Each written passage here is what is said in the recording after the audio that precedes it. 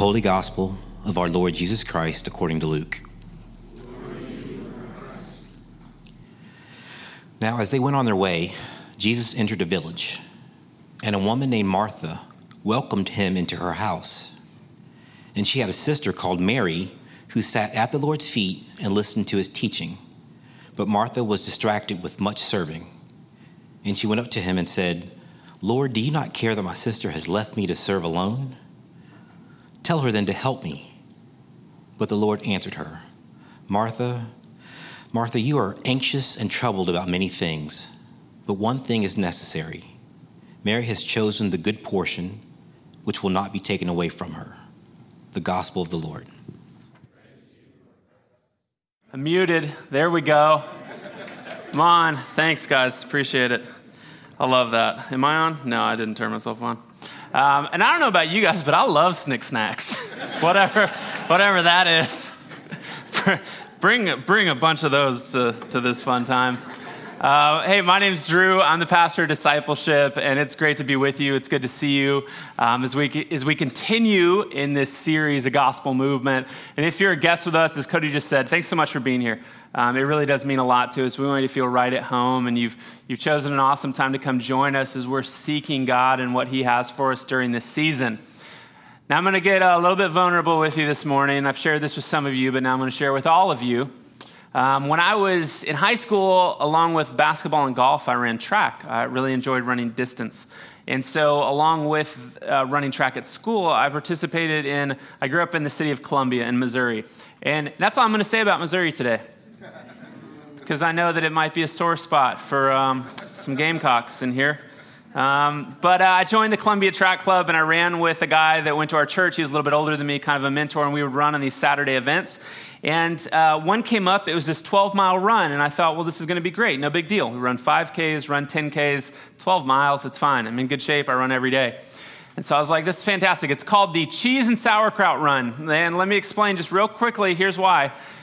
Before you run, you had to guess your time. You had to guess, okay, here's how long it's going to take me to do this run. And no matter what your time was, if you guessed the closest to your time, you got this big wheel of cheese, right? If you guessed your time and you were the furthest away, you got this giant jar of sauerkraut. Now, spoiler alert, I'll just tell you right off the bat, I got the jar of sauerkraut that day. And here's what happened. We took off, and I felt like I was doing great toward the head of the pack. It's fantastic. Around mile 7 or 8, things start to take a turn for the worse. And I'm just like, oh my goodness, I feel it. I feel it in my body. I feel it in my legs. Mile marker 10, there's 2 miles left. I'm barely moving forward. I never want to run again. And if that's not bad enough, literally, here's what happens. A 92-year-old man passes me at mile marker 10, a 16-year-old. And I came in absolutely dead last in this race as everybody's cheering for me in pity as I come in and collapse. Why did this happen? I didn't prepare at all. I didn't prepare for this race. I thought I was good. I had ran before, so why would this be any different? Why do I share this story? Because essentially what we're doing, even as we're now in week 3 of this series, and in this moment in our church, is we're preparing. We're preparing for what God has for us. We're preparing individually, our hearts and our minds. We're seeking Him. As a church family, we're seeking Him, and we're preparing for what He has for us. We're looking to allow Him to speak into our lives, to lead us in generosity and faith, and to show us what part He has for each of us in this chapter in gospel movement. And a large piece of preparing is prioritizing, what we're going to talk about today. Not in a condemning way, but more of a reminding way or an encouraging way as we look through this passage together. And I don't have to tell you this, but I will. You all know this. There are 100, if not 1,000 things that are going to hit you tomorrow in this week that are competing for time and space in your life, that want to be the priority in your life. These hit us all the time. These are coming at you. Now, out of those, there are a lot of those that we can sort of put over here and say, okay, I know that shouldn't be a priority. I know this isn't a good priority. But what about the other things? What about the good things? Where should those fall in line? As we seek God today and we seek to open up really our hearts and our lives to what he has for us as individuals, but also a church. We get a really clear directive from him. Now, if you're just exploring the faith, he has something he wants to show you today. If you have a relationship with Jesus, he has something that he wants to speak into your life as he seeks to reorient our minds and hearts around him. For our good, for the good of the people around you, for the good of our church, and ultimately for his glory. So let me pray for us, and then we'll walk through this passage together. It's one of my favorite passages in the whole Bible. God, thank you for your love for us. Thank you for this word. I pray that you'd speak to us now in a very clear way. I pray that you'd meet every single one of us, no matter what we walked in with. God, there's going to be a temptation. There's going to be a temptation to push back. There's going to be a temptation to tune out. There's going to be a temptation to already think about the things we have going on later today. I pray that you would keep that from happening. I pray that we would lock in with your word, which is living, active, good for us, and we would hear from you today in a powerful, tangible way that illuminates areas in our life that you are seeking to mold, to chip away, to rebuild. So Jesus, through the power of the Spirit, would you speak to us now through your word? We pray this in your name. Amen. All right, we're going to start in verse 38 here in Luke. Here's what it says. You heard it read. Thank you, Gerald. Now, as they went on their way, Jesus entered a village. Okay, who's they? Good question. Jesus and his disciples. Jesus began his earthly ministry, and they're traveling together. And they enter this village, and a woman named Martha welcomed him into her house. Now, here's the thing. This is a big deal. Jesus is coming to your house for a meal. That's no small thing. I mean, this isn't some rando just coming and knocking on the door. This is Jesus. This is literally God who's taken flesh, wants to dine with you. And so this is when, and I have no idea where this is in our house, but I know we have it. This is where you're like, all right, we're finally going to use the china, right? We're going to pull it out. You're going to pull it out of those boxes, and we're going to actually serve the best. And this is a huge deal. Think of the biggest celebrity, the greatest, the biggest music icon, sports icon, whoever it is that you're like, oh, I'd love to meet them. And if they came, like, it would be phenomenal. That's Jesus here, right? Can't overemphasize this. And so as he comes in, it says, and she had a sister called Mary. So Mary and Martha living together in this home, Jesus comes in. And Mary, who sat at the Lord's feet and listened to his teaching. This is a great question right off the bat. What kind of God invites you to come and sit with him? And not only that, what kind of God invites a woman to come and sit with him? Now, I need to provide some context because what I said sounded really, really rude.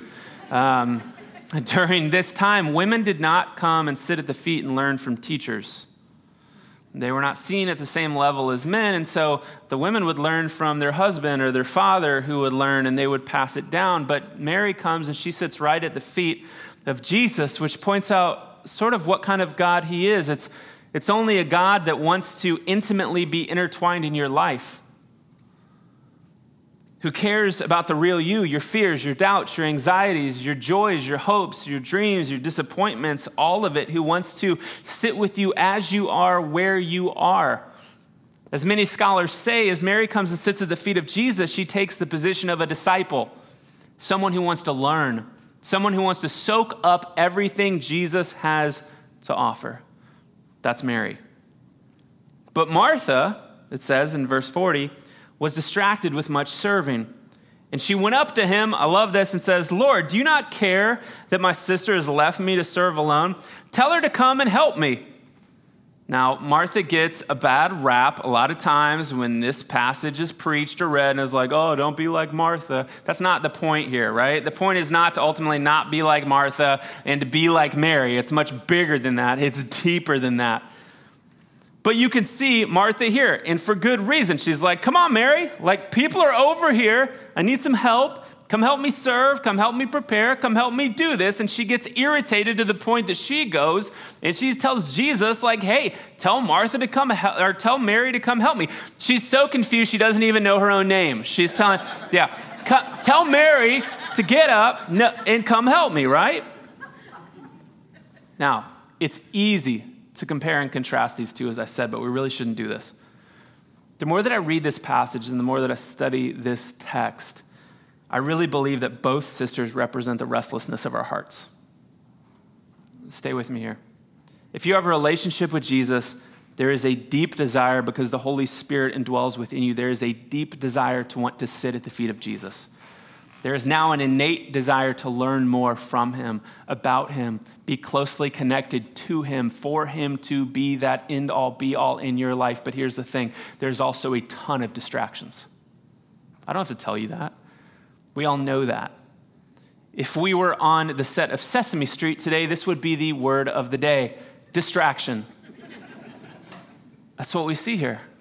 And this is what's happening in this tension in our lives. This desire, but also these distractions. It says she was distracted with what? With much serving. She's making sure that everything and everyone is taken care of. So what's wrong with that? Well, it's really interesting here. It says distracted, not Martha was focused on other things. It doesn't say she was working hard on other things. It says the word, which is intentional, distracted, meaning she was missing out on something. That's what it means. Now, when I was 5 or 6 years old, my family, we took a trip, a huge family trip to Orlando, Florida. And we went to Disney World. And that wasn't a great experience for me, but that's for another day. We also went to NASA. If you've ever been to NASA Space Center, it's amazing, especially as a little kid. And NASA is also incredibly busy every single day. There are hundreds and thousands of people who come and they want to check things out. It's a tourist attraction. So I'm there with my parents in this large crowd, and I remember this distinctly because it was traumatizing. I'm standing right beside them, and there's this girl about my age, not too far away, and she's having a complete meltdown, as kids do, right, at NASA or Disney World, the most magical place on earth. She's having a meltdown, and I remember I'm watching her. I got distracted, and I'm just watching her, and I'm just like, oh my goodness, she's having a meltdown, right? And I'm watching her for maybe a minute. And I turn back to my parents, and my parents are not there, right? Now, they probably weren't any further away from me than that door, but as a little kid, I was like, now NASA's my permanent home. That immediately goes into your mind, like, this is where I live now. My parents are gone, right? But there was this distance that was created as I got distracted between us. I don't know if you know Newton's first law, but it says an object in motion stays in motion. It's the same with our lives and our hearts. As we can become distracted by things, it can create this distance between us and Jesus. And it happens so easily. And that's really the big idea for today, is this: that even good things can cause us to miss out on the greatest thing. And again, this isn't meant to be condemning. It's meant to be a great reminder. It's actually for our good. It's because God loves us that he even shares this story, this occurrence with us. This reality that anything that comes between you and Jesus, anything that comes between you and what Jesus is calling you to, is a distraction from the greatest thing, Jesus himself. Now, this doesn't mean that you should ignore, not care about, or neglect other things. So parents, this doesn't mean that you walk out of here today and you're like, hey, I heard that sermon. So kids, you're on your own now. Like you're distracting me, right? That's not what this means. But it means that everything, even these good things, find their right place underneath Jesus, right? It's that Jesus is put in his rightful place as the king of our life. He's this priority, and now everything else that's good, all of these relationships, all of these good desires, all of these good dreams, everything needs to find its place underneath Jesus. And as those good things find their place underneath Jesus, Jesus will actually speak into those things. He'll actually allow us to care better in our relationships, for our kids, spouse, other areas in our life, as he is allowed to speak in. But that's the whole idea here, is everything finds its rightful place underneath Jesus, as hard as that sounds and as hard as that may be at times.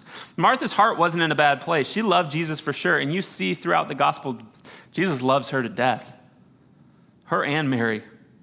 But her priorities in this moment were off. Look at verse 41. But the Lord answered her. So Martha's like, hey, tell Mary to get up. Come help. The Lord answered her, Martha, Martha, you are anxious and troubled about many things. Another way to say it here is she was completely consumed by other things, competing priorities. Now let's bring this down to our life. Some of these can be brought on simply by busyness. We know this. The idea of always being on, the idea of schedules being packed, calendars being packed, saying yes to absolutely everything. We see our margin get smaller and smaller and smaller. We buy into this false idea that busyness means success, and it doesn't. We buy into this false idea that we can't say no to anything, and you can. But busyness becomes this insane distraction that keeps us from God, that keeps us from the people of God, that keeps us from seeing what God has for us.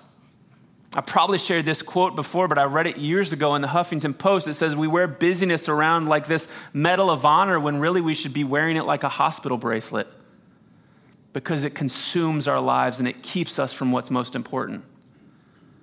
Another thing is anxiety. Anxiety is a huge distraction.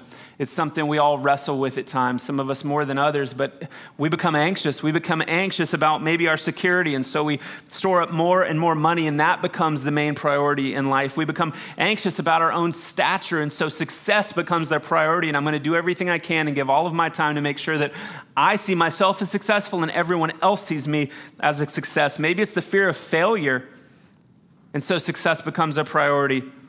Maybe it's that stature piece and career becomes a priority. Maybe it's leaving a lasting legacy, and so our kids, even though we love them to death, become the ultimate priority and take the rightful place of Jesus.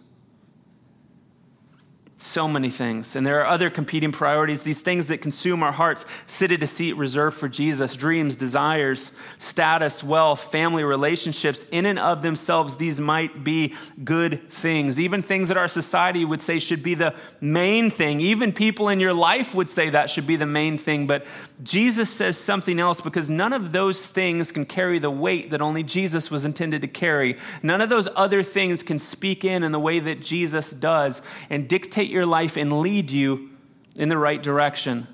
Jesus has something different to say out of kindness and not condemnation. Look at this last verse. Jesus says, but one thing is necessary. Mary has chosen the good portion, which will not be taken away from her. Eugene Peterson in The Message says it this way. He says, one thing only is essential, and Mary has chosen it, the main course.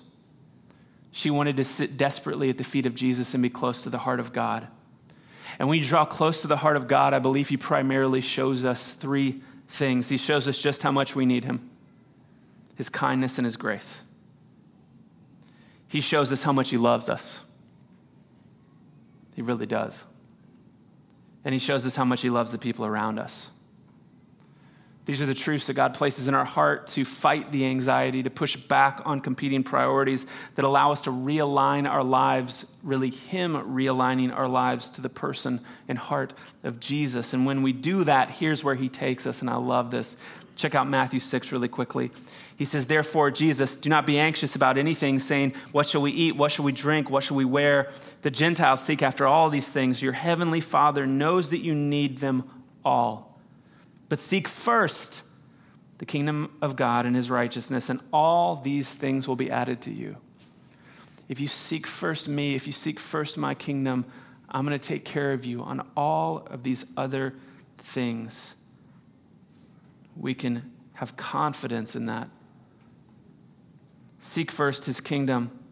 That's really what this campaign is all about, this moment in our church. If you think it's just about a building, you're missing it. That's why the series that we're going through is called a gospel movement, that we're asking and seeking God to say, how would you have us here at One Fellowship make an impact for the kingdom? To reach not only just us in the here and now, but generations to come. How would you have us reach the city? How would you have us reach beyond Charleston? God, how would you have us to do that? That's really what this is about, is seeking him and seeking first his kingdom, not our own will, but his will. Can I tell you something? This building's already his. This city's already his. All the money in your bank account is his, whether you know it or not. He has every means imaginable to take care of this. And we pray by his grace he does. But he also wants to use us. He wants to let us in on it. Not that he needs us, but it's actually because he loves us.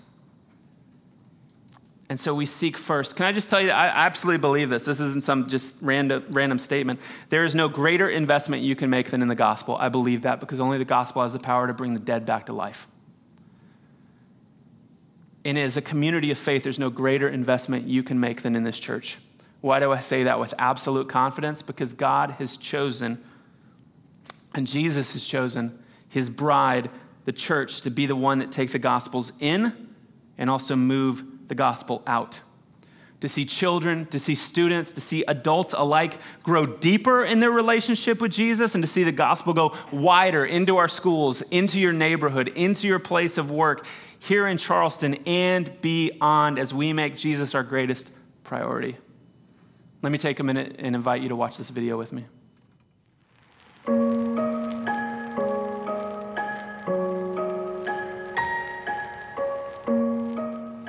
I see God making a difference in Charleston through One Fellowship by the home groups, the community groups that gather together, and by the welcoming spirit in this church, and by the teaching that we receive from the pastors. We are growing. We're all growing in Christ. We're growing in community. And because of that, people are free, and they go and they bring their neighbors. They go and they tell someone else. And that's really how the church grows, in that we learn to become disciplers of others. Jesus calls us as converts. We come, and disciples follow. So we follow Jesus, but then we go out, which is really what apostles do. We go out and bring others. And that to me is what we're called to do. Well, the fact that One Fellowship is here is a symbol that God is still with us here in a time when our culture is turning in many different directions, going in many different directions. We're maintaining the integrity of the scriptures. We're maintaining the integrity of what the Lord has given us to do here in serving him with the regular Sunday services, with all of the activities, and the incredible work that's done with the children here. That is beyond anything we've seen elsewhere, and I think that distinguishes One Fellowship from what you might see from other places that we've been in over the years.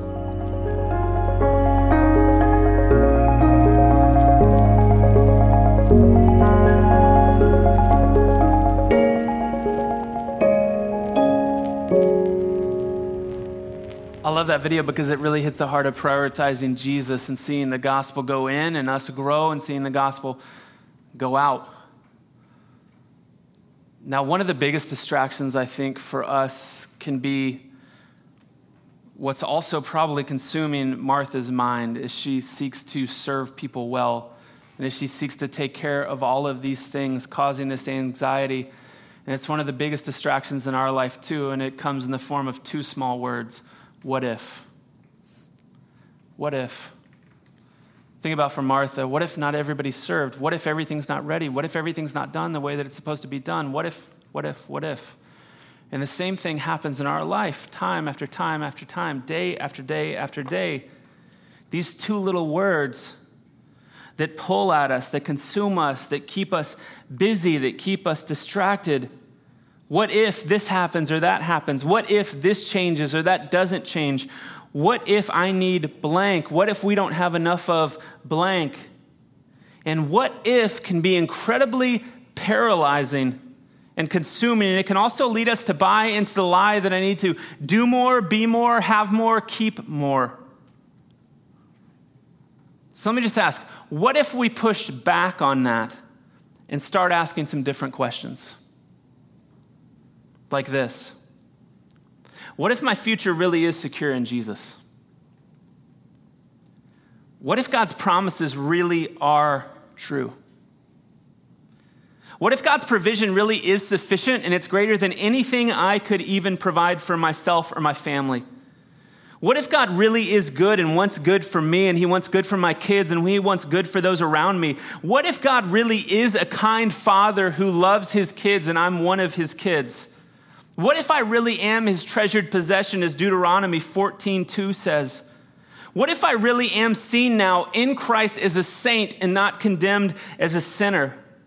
What if the cross really did finish the work so now I can rest in Jesus? What if Jesus really did defeat sin and death so now I can actually have this new life? What if the Holy Spirit that's in me really is greater than any power in this world so now I can keep my eyes focused on Jesus, knowing nothing can destroy me?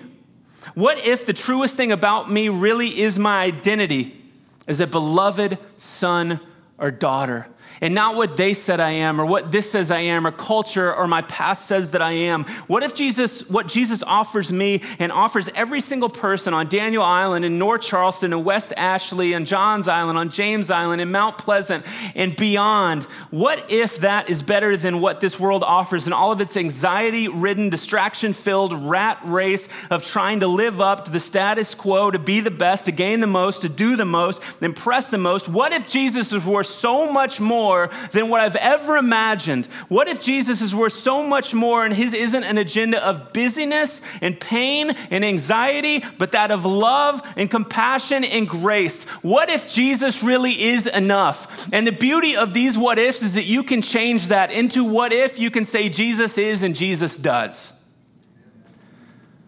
So what if we changed it and we started saying that, soaking that in, allowing Jesus to have his rightful place as the king over our life, and allow everything else to fall underneath that?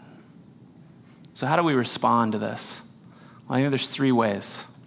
The first is to identify, just to be honest and to be open and to say, okay, God, what are these false priorities in my life? Not to push back, not to be resistant, but to say, okay, I know some of these, and if there's some that I don't know, God, would you show me? And here's an easy way to find some of those false priorities. Think about the things that if they were pulled from your life right now, you feel like would absolutely crush you. Those are some of those false priorities.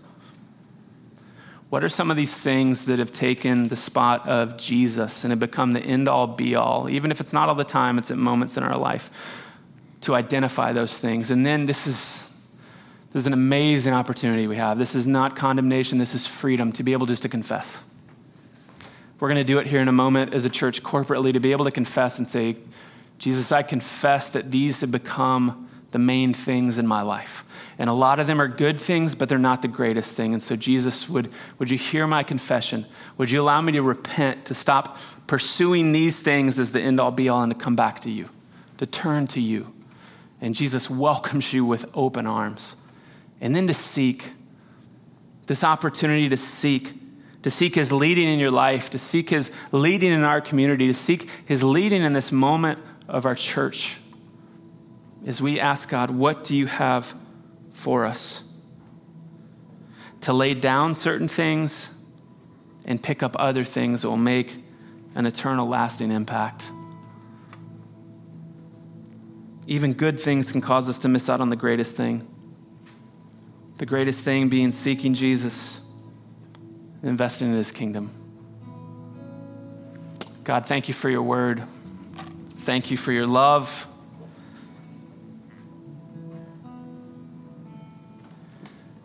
God, would you take away all these lies and just distractions of what if, and would you replace them with the truth and the promises of who you are and what you provide and how you care for us? God, would you remind us today of your goodness, your grace, your kindness? God, thank you for the way that you love both Mary and Martha, the way that you care for them both, the way that you understand their hearts in the same way that you understand ours. God, no matter what age we are today, no matter what we came in with, God, would you reprioritize our life to be centered on you, Jesus, and you alone, and would everything else come underneath that umbrella? The umbrella of your goodness, your love, your grace, your truth. God, for anyone that might be just investigating or curious about the faith or even resistant, might they just see your love so clearly displayed today.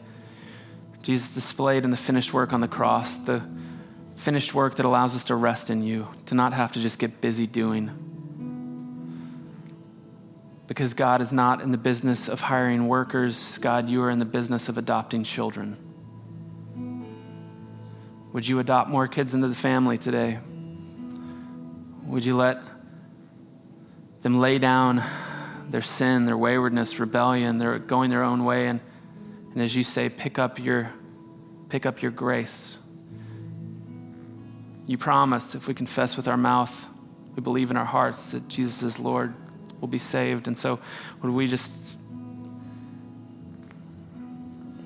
for those who might not know you today, would they just confess and receive that new life in you? God, for all of us, would you lead us in what you have for us, whatever that may be, as a church family, this opportunity you've put before us in our individual lives. And thank you that you can be trusted and you're good to do so. We pray this all in Jesus' name. Amen.